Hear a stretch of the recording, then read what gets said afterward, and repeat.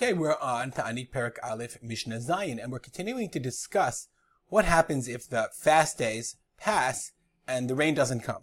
So we learned in previous Mishnah that there were a total of 13 Ta'aniyot. 13 Ta'aniyot that they would impose on the Tzibur. Okay, and the Mishnah says the following. Avru elu v'lo na'anu. Let's say those 13 fasts passed, and they were not answered. Then mima'atin b'masa'u matan. Then the whole country goes into a pseudo kind of mourning. We limit masa'u matan, business engagements, b'binyan u'b'nitiyah, building and planting, be'erusin u'b'nisubin. Erusin is the engagements or first wedding, u'b'nisubin, and then marriages. U'b'she'elat shalom bin adam l'chavero.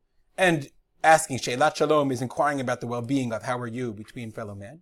Kivnei adam hanizufim lemakom, to like people who are nizufim, rebuked or rejected by maklamakom to HaKadosh Baruch Hu. It's interesting to note that all these halachot, we're familiar with them from Tishat Yamim.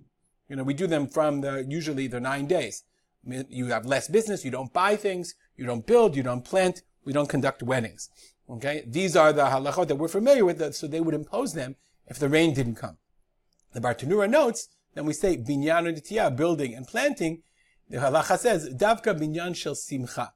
It's only like unnecessary or building up that brings joy, not necessary. You go in Beit Chatnot, like they would build actually in the middle of the city when they would get married. They would build in the middle of the town, a sort of like the chuppah was like a little house, like a little temporary home.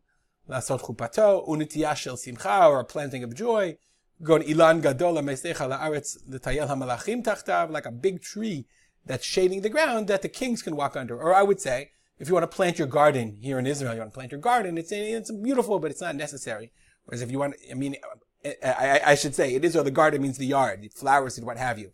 In America, if you want to plant garden for vegetables, that's not binyan, that's not netiyah shel simcha, that's a netiyah of necessity. Okay. Hayechidim chozrim u'mitnanim, so then individuals, they would continue to fast, achi yetzei Nisan, until the end of Nisan. But Yatzah Nisan v'lo yadu gshamim, if Nisan came and you have literally a drought, there's no rain at all, siman klala. That's a sign of curse. Shne'emar halo katsir chitim hayom. Rather, that's what the pasuk says in Shmuel. Let's look at the pasuk. In these psukim, Shmuel, and they just asked Shmuel to appoint a king, a melech, and he's really upset about it. So he says, and I'm going to tell you how upset Kadosh Baruch Hu is that you did. Halo katsir chitim hayom. It's the time of the harvest.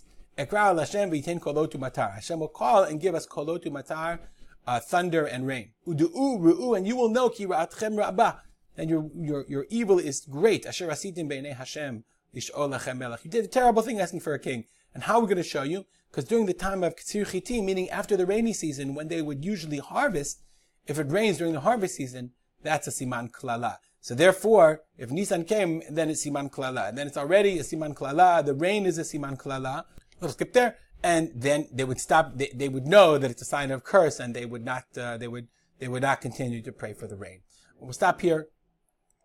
Today again, our learning through memory of my father, Rav Simcha ben Yitzchak Kalman. As always, go to Mishnah.co for every Mishnah. Have a good day.